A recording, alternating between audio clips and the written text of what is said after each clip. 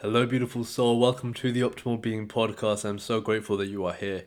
In this episode, I want to talk about the opportunities that COVID and the global lockdown has brought us. What a crazy 2020 it has been. It's still not over, but I don't think anyone expected it to be the year that it was. But like all things, there are a lot of silver linings to be found if you're looking for them, and I truly believe that it is happening for a greater good. Speaking with clients, it is clear that this time has been a huge reset for a lot of us. We are being forced to reevaluate our lives. Have we been on autopilot for too long? Have we been focused on doing rather than being? Have we neglected to connect deeply with our loved ones in the pursuit of material gains? These are some of the questions that are coming up for us. I truly believe that this is the pause that so many of us were unconsciously asking for, and that on the other side of this, we will see the ushering of a new and better world. But we have to remember that in order for this to happen, the old world, everything we know, needs to crumble first, and that is what we are seeing, whether it is our education system, our political system, our financial system. But never before have we all, collectively around the world, been more connected and more reliant upon one another to make sure that we are operating at our best.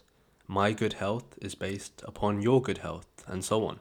This has always been true, but we are having a grand realization about this. Behind closed doors, our consciousness is elevating like never before. Behind closed doors, we are connecting, reflecting, and envisioning a new outlook for our lives. Questions are now being asked that before we were too busy to ask. We are realizing that our material attachments, the job, the car, the clothes, were all fleeting.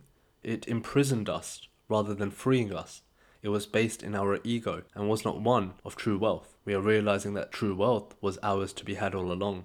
A healthy body, a sound mind, a roof over our head, food on our plates, and loved ones around us. We are making self-care a priority, spending more time in nature, exercising, and reducing our exposure to stress and the media. And yes, behind closed doors, there is also a rise in domestic abuse and other dark horrors. There are people with no roof over their heads, no jobs, no money in their bank, and no food in their belly. But there is no light without darkness, and we are all being faced with our darkness like never before. But I also see kindness and love pouring out like never before. I would love to end this on a poem that was written about this time. And the clouds parted, the rivers cleansed, the trees rejoiced, the people sang, and the earth began anew, for it had been spoken.